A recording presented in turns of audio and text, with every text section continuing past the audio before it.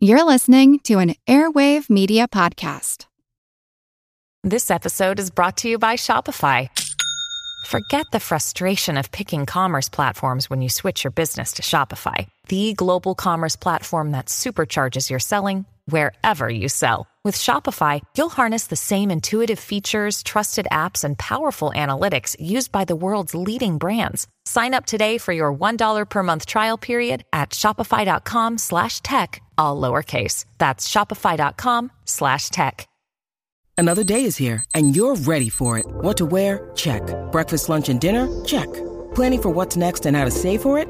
That's where Bank of America can help. For your financial to-dos, Bank of America has experts ready to help get you closer to your goals. Get started at one of our local financial centers or 24/7 in our mobile banking app. Find a location near you at bankofamerica.com/talktous. What would you like the power to do? Mobile banking requires downloading the app and is only available for select devices. Message and data rates may apply. Bank of America N.A., member FDIC. Hey, this is Paul Ollinger, and you're listening to the Earn and Invest podcast.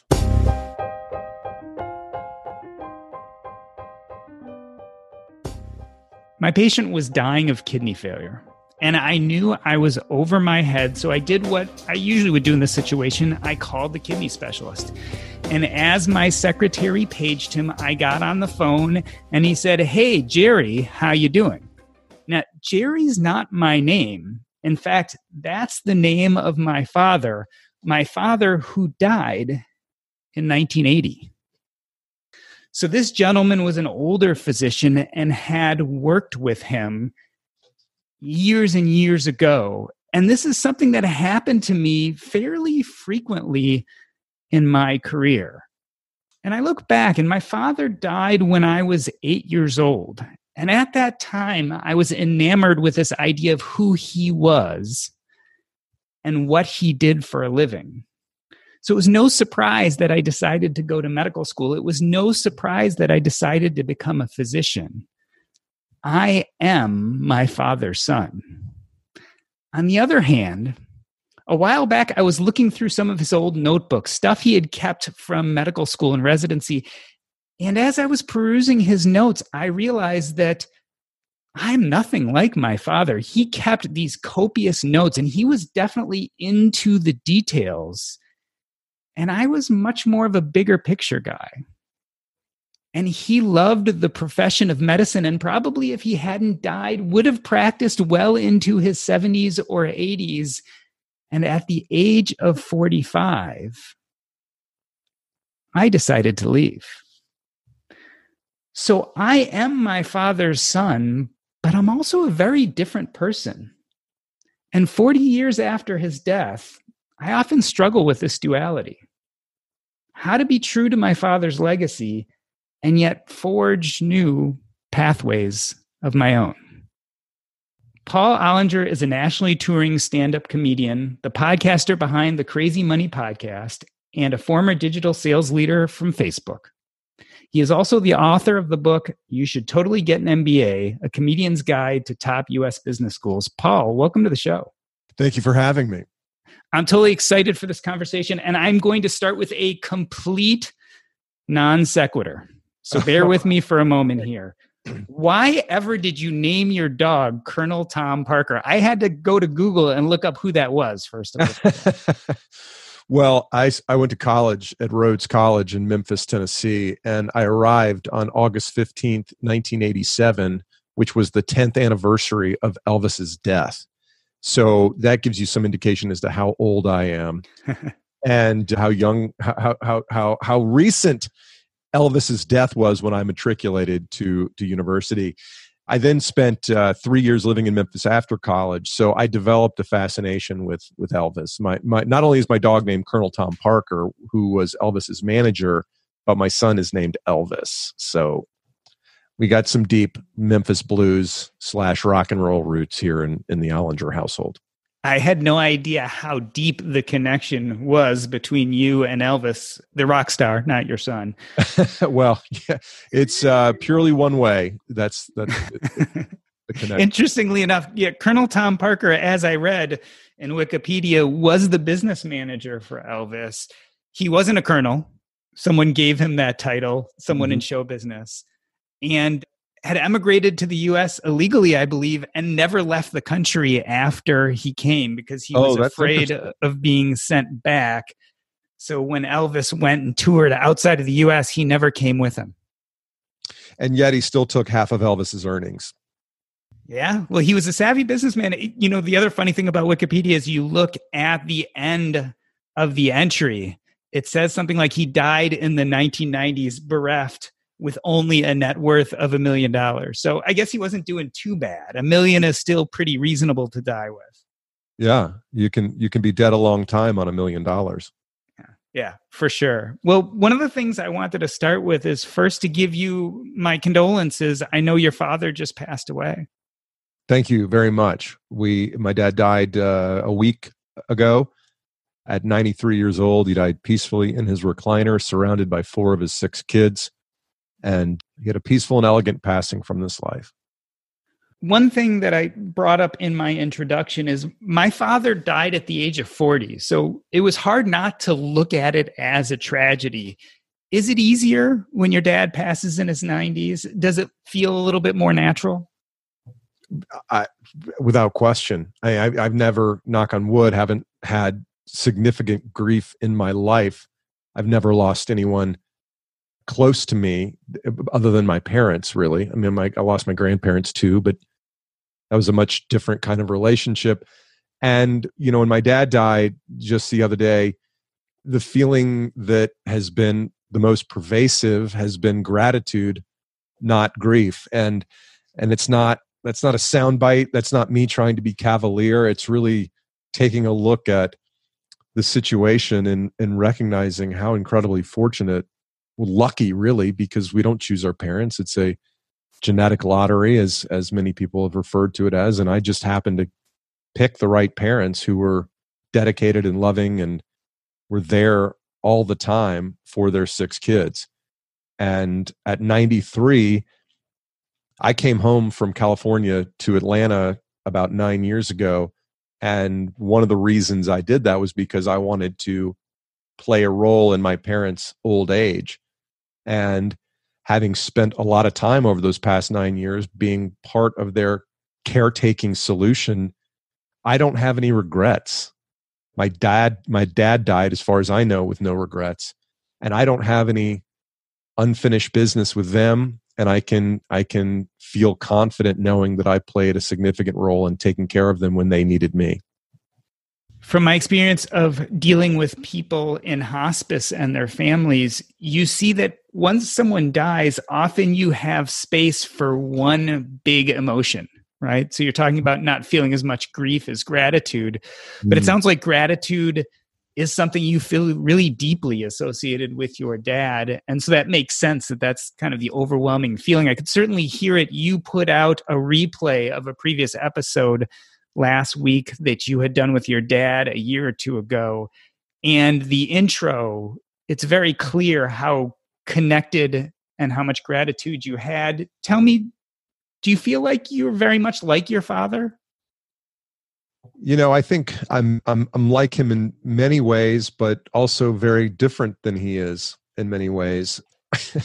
Somebody said the other day, my buddy Yoshi said, he's like, I can see from your interview with your dad how you got his kindness and sense of humor, and yet where does the cynicism come from? And I was like, I think there's a compliment in there somewhere. I would think, we're all a cocktail of whatever DNA and surroundings or the circumstances of our youth and life. And I think in the best of ways, I'm like my dad when I'm not thinking about myself, when I am having a conversation and remembering to be curious about the other person, to be genuinely interested in them, to have no agenda whatsoever in terms of advancing my whatever it is that I care about. If I can talk to somebody for half an hour without mentioning my podcast, then I'm channeling my dad.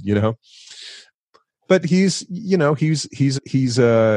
great man. He was a great man. He was a humble man. And I think I'm more ambitious than he was in some ways that are good and some ways that are less good. I think that I'm more skeptical than he was. He was a very devout Roman Catholic. I'm not. Faith doesn't play that role in my life. So, and I was listening to your introduction, and I'm like, our dads wouldn't want us to be just like them.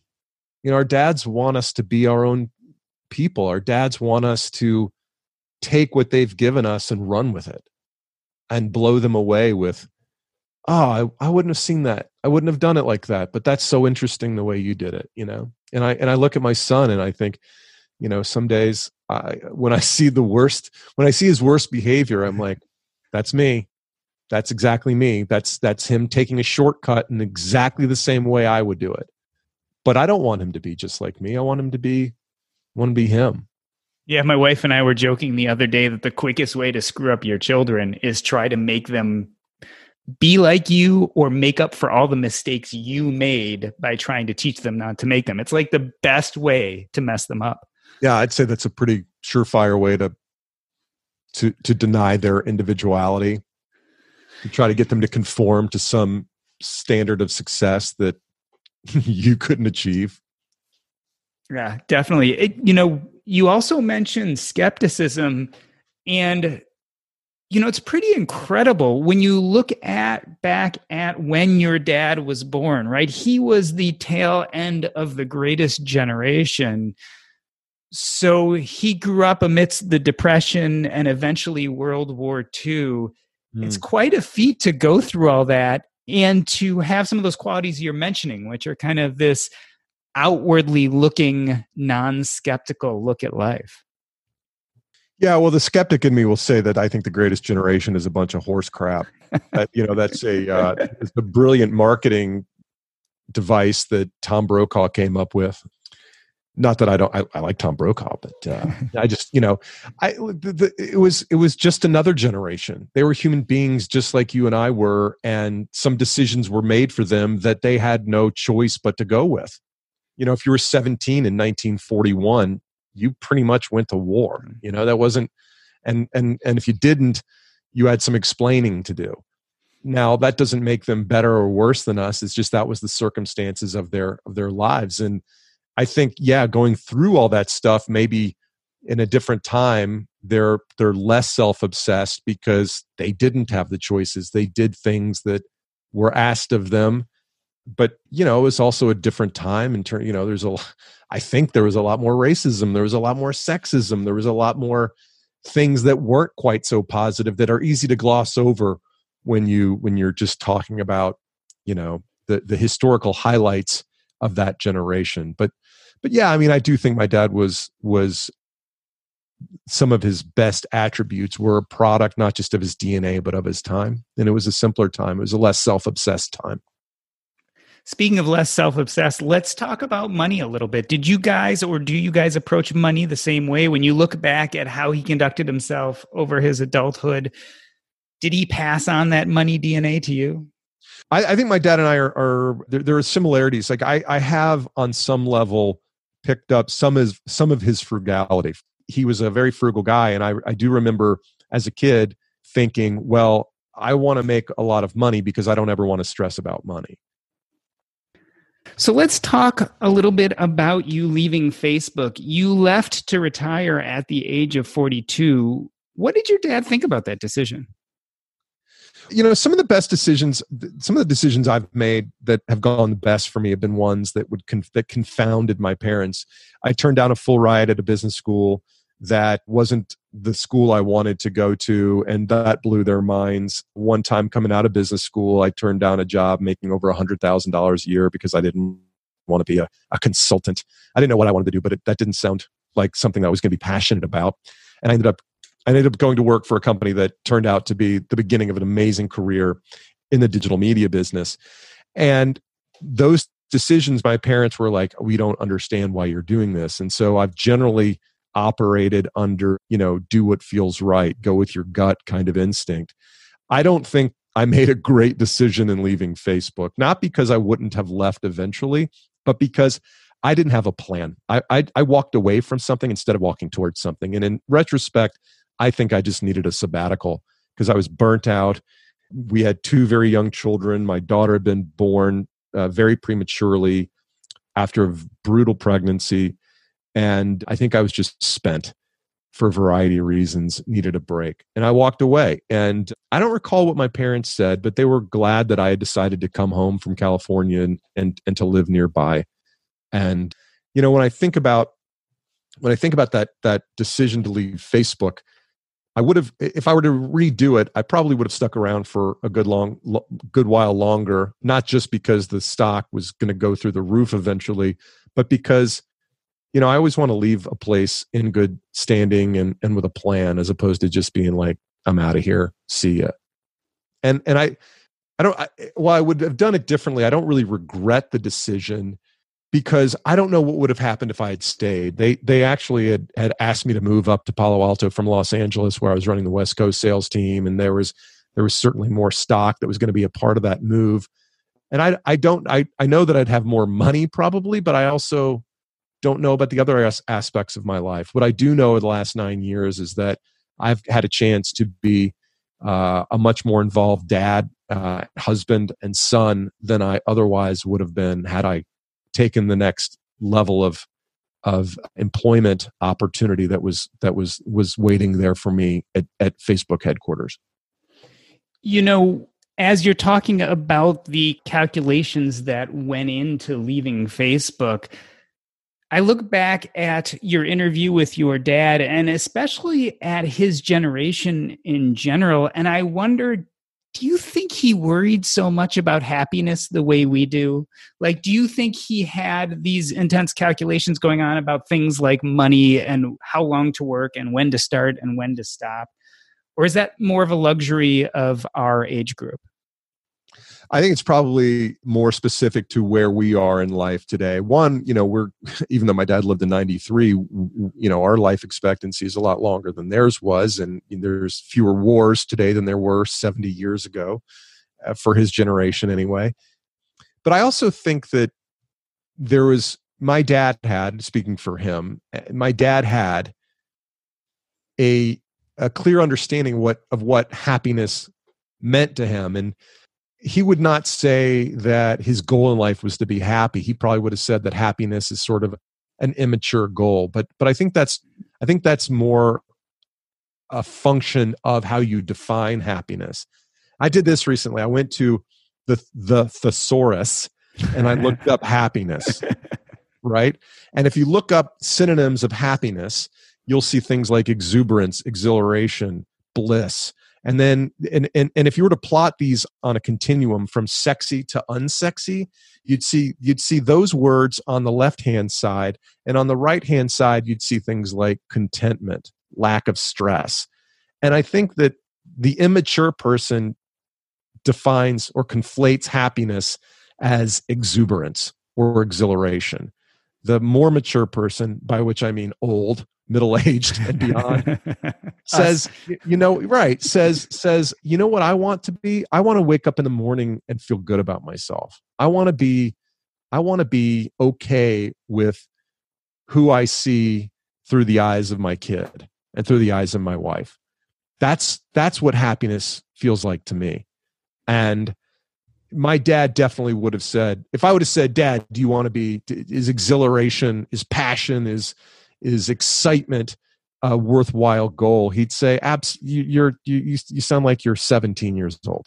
Why would you say that? But if I'd say, Dad, I want to live a life of contentment, he'd say, well, that's a good place to start. Let's talk about what that means. And then there'd be this role of, okay, well, how do you define contentment? And what role does work play? Oh, and by the way, you're a mature person. You understand that if you want certain things for yourself and for your family, that you have to work for them, that you have to save them, and you can't have everything. So let's figure out that. He was an engineer. Math was a very important thing in his life, and math doesn't lie. Let's talk a little bit about contentment with you. If I get the story correct, you discovered at least somewhat your interest in comedy during a talent show during business school. Was humor a part of growing up for you? Was your dad a funny guy, or your mom, or was that part of your family upbringing? It's funny. My mom used to tell me I was a very serious student, very serious kid. And as I sometimes joke, I was raised Catholic by Depression era parents during the Cold War. So, it's the trifecta of anxiety. So I think I know the source of that serious kid's anxiety. And my mom used to say, you need to develop your silly side. I wouldn't say that, jokerism was something that was encouraged, but both of my parents were wickedly intelligent. My father had a very corny sense of humor. My mother had would be closer to the acerbic end of things. And so I think those two things, but what they have in common is they're just both incredibly intelligent, insightful people.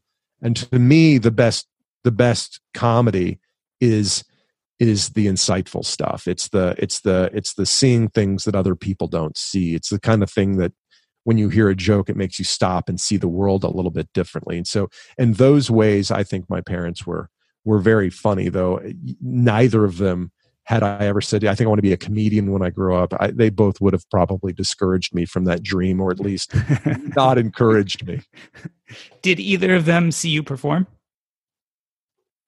I don't think either of them has ever seen me. I know they haven't seen me perform stand up in a club. They've seen me. I've spoken at a variety of things where they've seen me speak in public. So I spoke at my high school and my business school graduation. So they have had the opportunity to see me share my point of view on the world.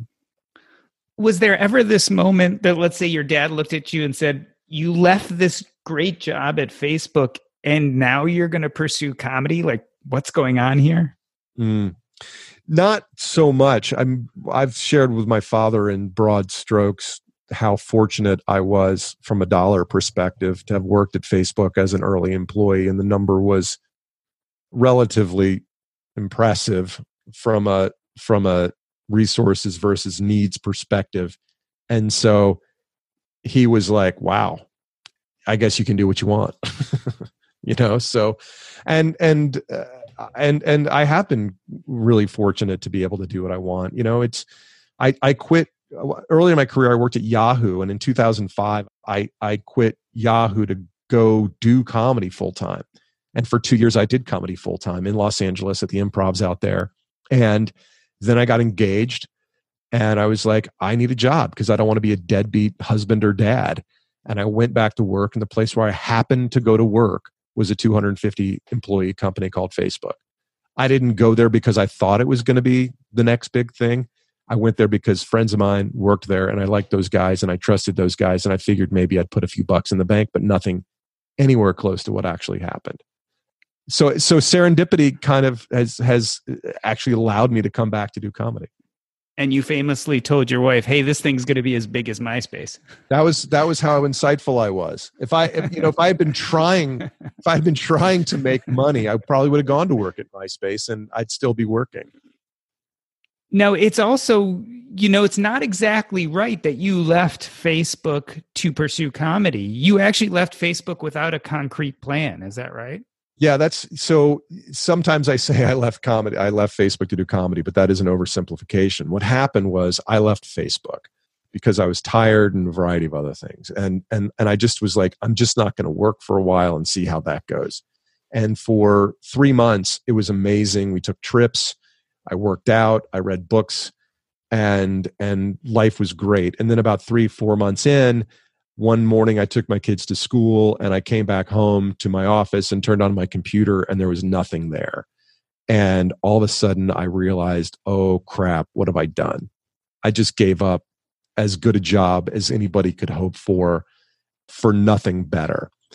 And I didn't go into comedy. In fact, I didn't go back into comedy for another couple of years. I sort of dabbled, and one night I went to an open mic and told jokes, and I bombed so bad that on the way home I was like, I need to start looking for a job. And I did, and I went back to work for a year as the president of this software company. Turns out the software didn't really work, and so I spent a year trying to, banging my head against a wall. But then I was like, you know what? This isn't what I want to do. I have the opportunity to do whatever I want, and if I'm taking some good enough job, then I'm not being true to myself. And I said, I don't know what's going to happen, but I'm going to go home and I'm going to write every day, and I'm going to do comedy, and I'm going to figure it out, even if, I'm going to fail until I figure it out. And so that was in 2014, shortly after my mom died. I left that company and I started on this path to give comedy a full shot. That must have been quite a moment of reckoning after leaving Facebook, finding that leaving your job unto itself, retiring early, wasn't going to make you happy. You go work for the software company and then again realize that that itself also won't make you happy. It must have been a difficult moment, and then tie that in with your mom dying. Well, my mom dying was not, that was a more brutal departure than my dad's death, but that's a different kind of struggle. The recognition that I wasn't doing what I really wanted to do. The tension was that I was doing things that were not in line with my true heart. That I as I was leaving Facebook, I couldn't express it, but I was like, I just want to be myself. I just want to get paid to be who I am. And that sounds bizarre, but it makes more and more sense to me every day. Like, I want to do things that I'm interested in. I want to bring my perspective to the world. And I'm not making any money doing the podcast or doing my comedy. Not really. In fact, the harder I work, the more money I lose in comedy. I might make $500, a weekend in Ohio, but it cost me $600 to get there. Right. But, I'm doing exactly what I want to be doing, and I'm working hard at it. And those motivations are far more authentic and real to me than the motivation to make more money than I need. And, that's what I want people to understand. And when I read about the FIRE movement and, the retire early thing, I think it's a convenient acronym, but it's not a really accurate statement of what matters. Quitting isn't what's important. Living life on your terms is what's important. Doing the things that you want to do that bring you joy, that bring you satisfaction. I read a book almost every week and I get to talk to the author. To me, that's not sexy, but it's highly gratifying. And, when I get to go do comedy, as I said, in Ohio, I'm not worried about whether I'm staying at the Ritz or not. I'm not, by the way. I'm staying at some, okay comedy condo or some crappy hotel. And it doesn't matter because I'm doing what I want to do. And if you're sitting there worried about like, well, I'm not flying coach, or I'm up flying coach instead of business class, or I'm staying at not as nice a hotel as I deserve to stay in, you're focused on the wrong things. And so that's what's really pleasing about the reward you get for chasing your dream is basically the right to do that thing. That's what you get. Nobody's guaranteed to make money doing what they want to do, but if you dedicate yourself to a creative endeavor, then you get to do that thing and you get to answer the question, what would happen if I gave this thing my all? And that's about all you get.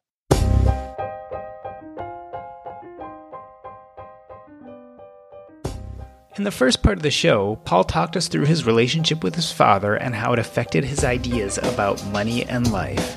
After the break, we discuss his decision to leave Facebook and what it means to retire. But first, this episode is brought to you by Range Rover Sport. Range Rover Sport leads by example. With a visceral, uncompromising, and dramatic feel, this car helps you rise to the occasion. How does it do that? Range Rover Sport has powerful on-road performance and commanding all-terrain capability by combining assertiveness with signature Range Rover refinement. This is the car that redefines sporting luxury. The new Range Rover Sport features advanced cabin technologies such as active noise cancellation and cabin air purification, purposeful cockpit-like driving position, and award-winning Pivi Pro infotainment is at the heart of the experience and provides intuitive control of the vehicle systems. Design your Range Rover Sport at LandRoverUSA.com. Once again, explore and build your Range Rover Sport at LandRoverUSA.com. That's LandRoverUSA.com. Wish you were in early on some of the best performing IPOs of 2019 and 2020? With our crowd, accredited investors have access to invest directly, easily, and most importantly, early. Our crowd investors have benefited from our crowd companies IPOing like Beyond Meat or being bought by companies like Intel, Nike, Microsoft, and Oracle. Our crowd's investment professionals leverage their extensive network to review some of the most promising private companies and startups in the world. Their in-depth due diligence includes meeting with management teams and generally comprehensive vetting of deals they decide to make part of their own portfolio. Once our crowd has selected a deal, they offer accredited investors the opportunity to invest alongside them with the same terms. If you're an accredited investor, you can join our crowd for free at ourcrowd.com/EAI and review the current deals. No payment is involved until you decide to participate in a deal.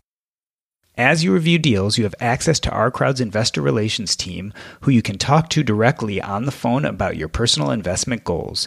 The investment professionals at our crowd have already reviewed thousands of companies, invested hundreds of millions of dollars, closed investments in over 200 companies, and chosen dozens of companies that have made exits. Accredited investors can participate in single company deals for as little as $10,000 or one of our crowd's funds for as little as $50,000.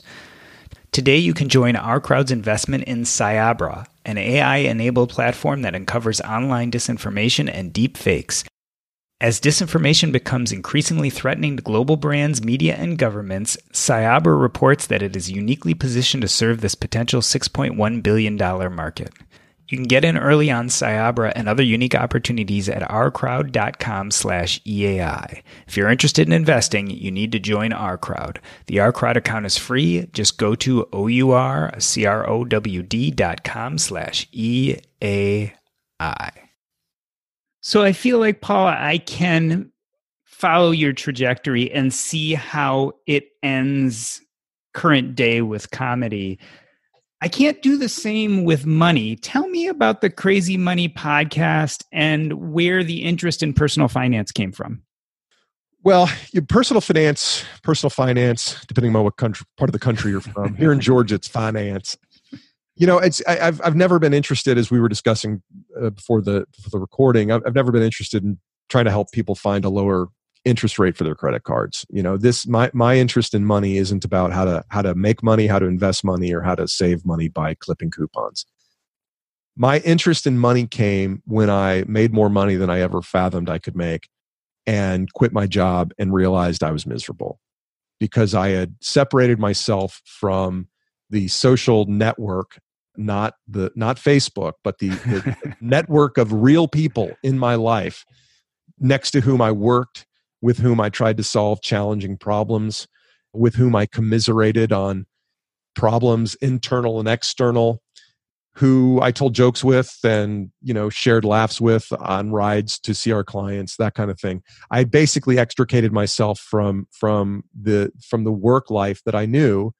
I knocked myself 2 rungs down Maslow's hierarchy, right? So I was operating somewhere with the esteem and belongingness firmly under my belt. And when I quit and was by myself, I wasn't really working and I wasn't with anybody. So I was right back down to, I had my safety needs covered, my physiological needs covered many times over, but I wasn't doing the things that lead to contentment. And that's having a very robust social network and doing work that I found meaningful.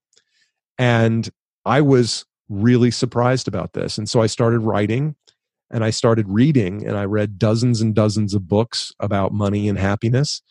And I started writing about the experience of early retirement and what a giant disappointment I found it to be. And at a certain point along the lines, I was like, I think I could bring my point of view to life in a podcast more effectively than I can in the written word. Not that I'm giving up on the written word at all, and so I got into, and I started doing the podcast, and I was like, I want to talk about what money means, the connection between money and happiness, and all these things that I learned about that I had never heard of. I'd never heard of the hedonic treadmill before I started reading. I'd never realized that the human brain compares itself or finds joy not in the absolute amount of resources it has, but in the relative amount of resources it has. And I learned about all these glitches that our brains have that nobody talks about. I hadn't heard anybody talk about, because rich people problems aren't it's not polite to talk about those things, but they're real.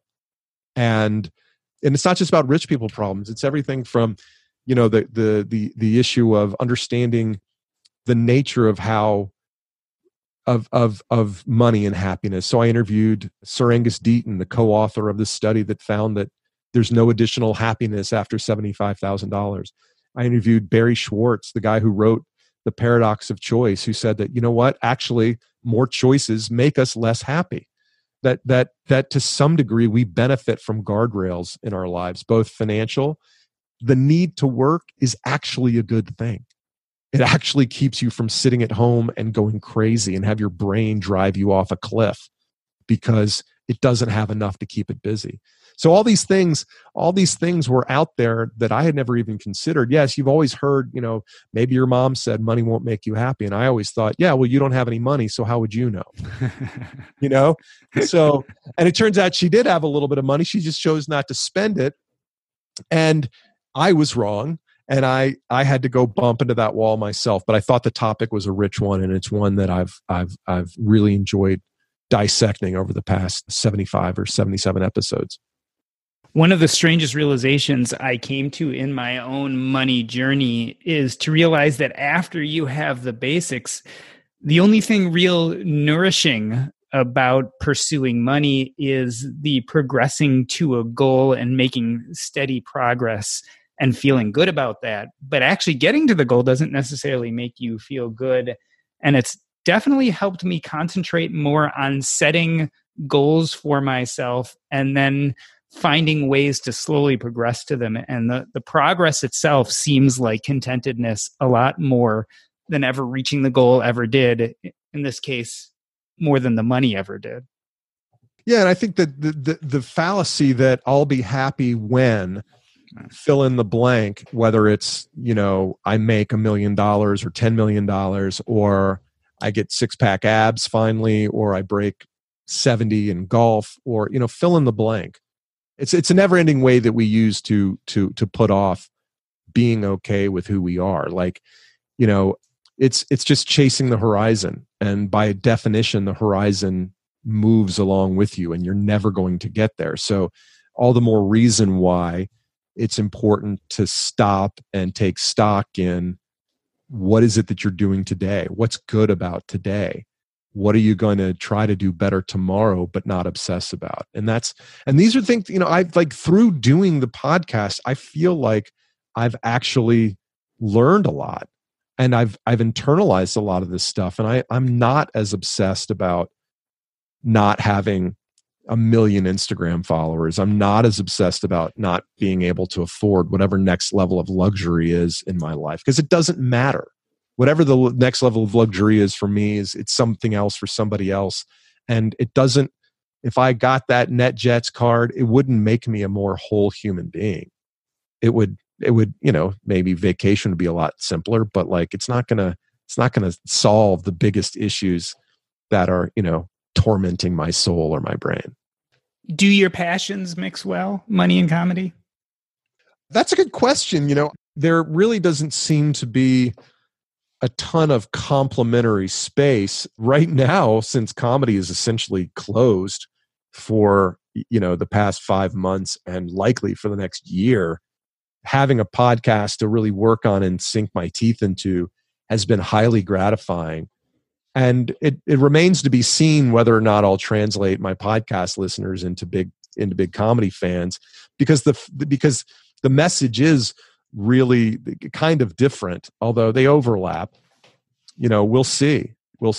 But I'll say this: the ability to have spoken to the people I've spoken with through the podcast has been highly gratifying. To be able to say that, I can talk to the authors that I've gotten to meet, the broadcasters, the thinkers that I've been able to meet through the podcast has been really, really gratifying. And equally so, I've introduced some of these people to listeners who haven't been as obsessed about the topic as I have been. And I'm getting a lot of really good feedback from them saying, this has value, this is worth doing.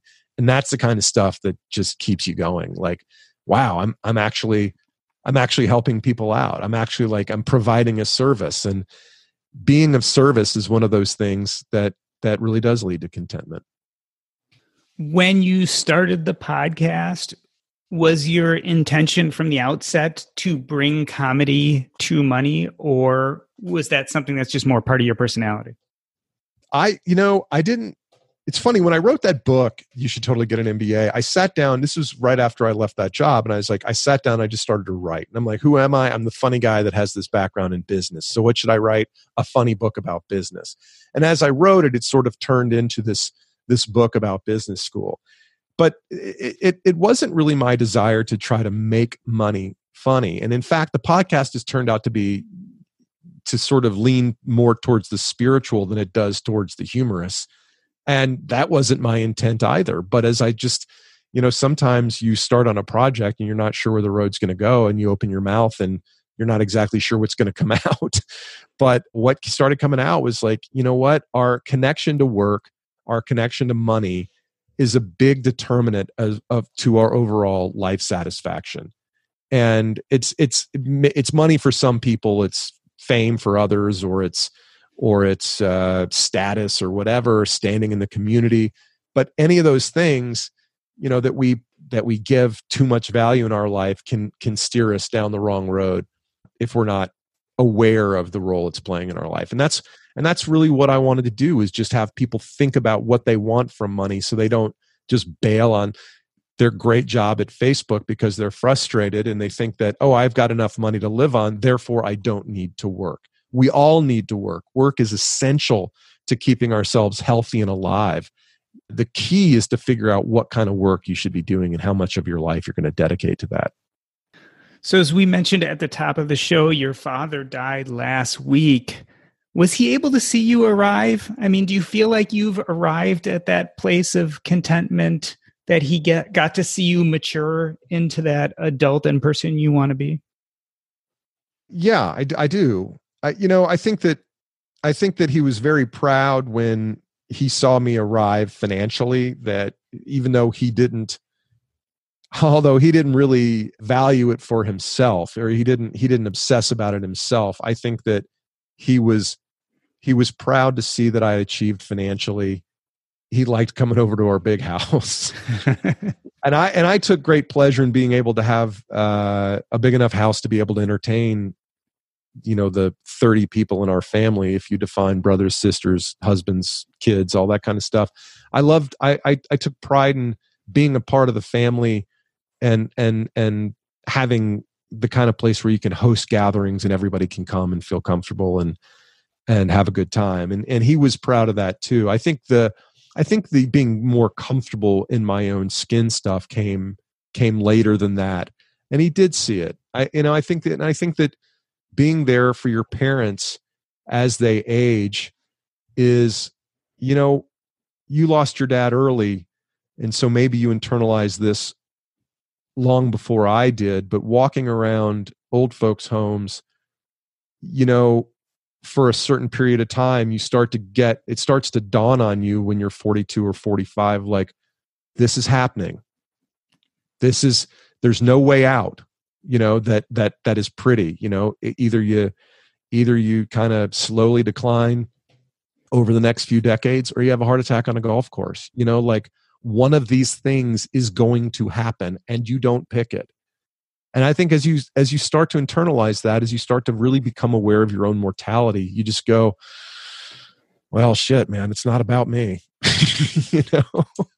And it's like, and I think my dad got to see that happen for me, and the work I've done on the podcast might have contributed to that, but it's also just the work I was doing, being alive this late, that you start to forget about the way you thought about things when you were 22.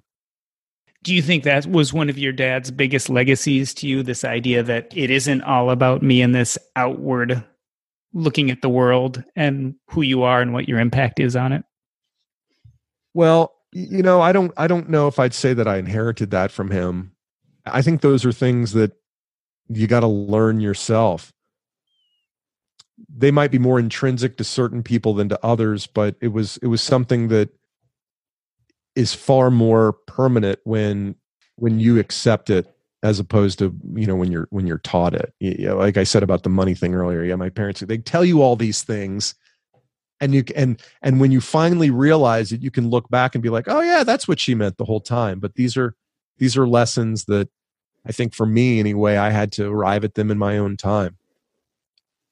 There's nothing like a parent dying that makes you look at your own children and think about what knowledge and skills you're leaving them. Have you thought much about the legacy you're leaving your children? I was at the funeral last Friday, which was family only, thanks to COVID. Thanks, COVID, for this wonderful. Yet another benefit. Yeah. Yes, another benefit. There were, 15 of us in the church or something like that, which is a tiny sampling of our overall family and friend set. But as I listened to my older brother eulogize my father, what I was thinking is, I've got to be the best I can be.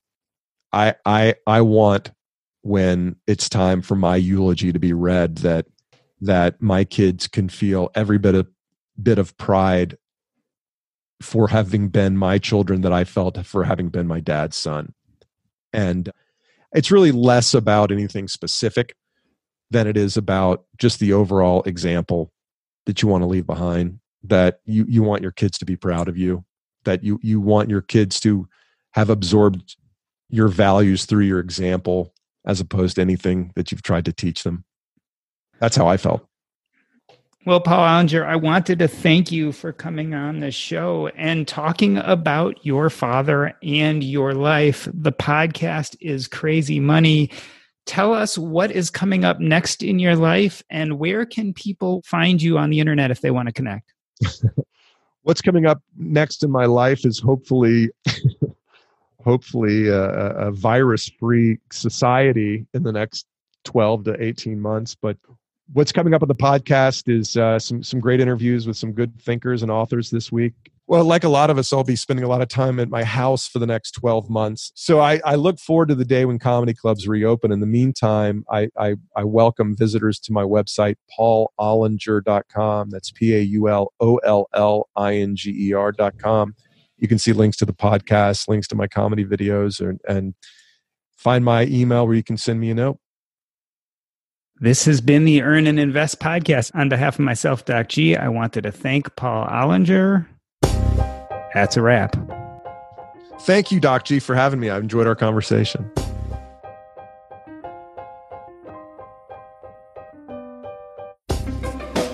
My conversation with Paul Ollinger really got me thinking. You see, he went out into the world, into the business world. He joined Facebook, and he built a financial life for himself. And yet something was missing. And he wasn't sure what, and it caused him to leave his job, and he retired early. But then there was this gap. There was this time where he knew he didn't want to be working anymore, but he also hadn't filled in that space with something that had true meaning to him. Eventually, he returned to something he had begun years before, comedy. And he delved deep in this idea of becoming a stand-up comic, of going back, rediscovering what he loved about it, and it gave him purpose and interest. At the same time, he also started a podcast. And this makes me think a lot about my own life, because I was faced with a similar problem. When I decided to leave medicine, the issue was I had this gap in my life and I didn't know what to fill it with. I knew that I had a deeper purpose. I had a deeper meaning, but I didn't know how to fulfill that. I didn't know how to live that deeper meaning and purpose. Paul found comedy again, something that had been important to him before. I came back to this idea of communication, this idea of writing, blogging, and now podcasting. This is what was always under the surface, what was always struggling to come out. And I had always pushed it down because I always thought, you can't make a living writing. I could make a solid, secure living as a doctor, but I didn't feel like I could use my more creative pursuits to fulfill my financial needs, so I never did. So like Paul, I came to the point where I no longer needed to worry about the financial needs as much, and I turned back to those creative aspects of my life, which were much more in tune with who I was, with my identity and what I thought my purpose in life should be. This podcast, Earn and Invest, is a direct reflection of that life work I did after I reached financial independence. But one thing I found is just creating the podcast wasn't enough. I started with Paul Thompson. The What's Up Next podcast was our first go at podcasting. And after Paul left and I rebranded to Earn and Invest, I came back to this idea of, I know I want to do this podcast. I know that communication is important to me, but what about it really has meaning? And strangely enough, it was a question that Joe Salsihai from the Stacking Benjamins podcast posited me that really sent me in the right direction. As we were talking about how to make Earn and Invest better, he said something to me like, which podcasts do you most want to be like? How do you want to sound? And what we'll do is we'll take a listen to that person or that podcast and figure out how to make your episodes better. And it was funny because I had never thought about such a thing. I had never really looked up to someone as a mentor, someone that I would pattern myself after. So this question really made me think deeply about what I want to accomplish, not just with this podcast, but also with life. And who do I want to sound like? And funny enough, the answer came to me fairly quickly. It was an answer I wasn't expecting, and a name and a sound popped up in my mind that I had no idea was even there. And that name was Terry Gross from NPR, the radio show Fresh Air. When I really thought about it, who I want to be, who I want to sound like is Terry Gross. And the reason why is I think she is one of the best interviewers in the world.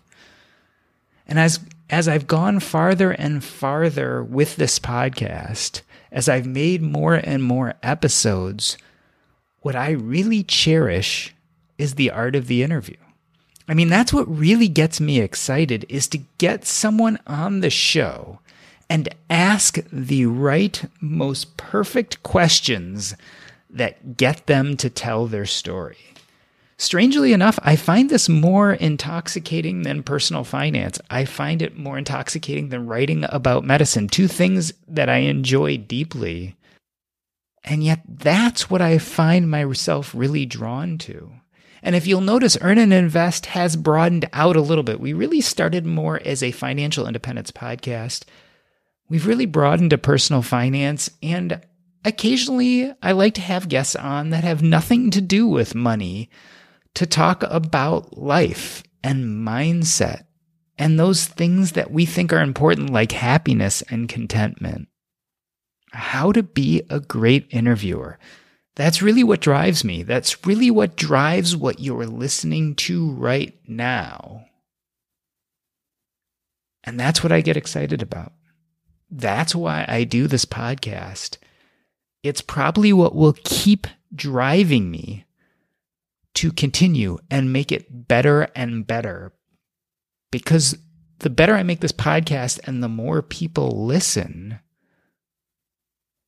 the better and better chances I'll get to interview people that have something to say, that are interesting. The better I'll get a chance to give you, the audience, this insight into other people's lives by asking the questions that matter.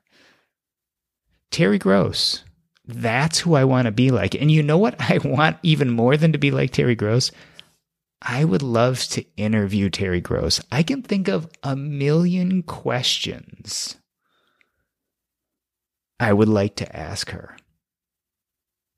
And I think that's the fun of it. That's the excitement of waking up every day and thinking, how am I going to make, earn, and invest better than it was yesterday? How am I going to have better conversations, better topics, better interviews? And hopefully, that's why you guys enjoy listening to these episodes. Hopefully, you can hear the excitement in my voice when I talk to someone about maybe their money moves, maybe their life moves, maybe their mindset. Any of those things, if I can bring out the story and deliver it to you in such a way that it has meaning, I've accomplished my goal. I've done what I've set out to do with Earn and Invest. So I'll admit, making this podcast is definitely about me. It's about my aspirations to become this amazing interviewer, this person like Terry Gross. But it's also about you, because I really want to take those skills and create something educational and informational and entertaining for you to consume on Mondays and Thursdays, for you to be excited about. That's something worth getting up in the morning for. It's something worth leaving your job, becoming a little bit less structured and a little bit more free to do. So as always, thank you for listening. You are helping not only me fulfill my life purpose, but also grow in this apprenticeship of becoming the best interviewer I can be in order to provide something that you enjoy.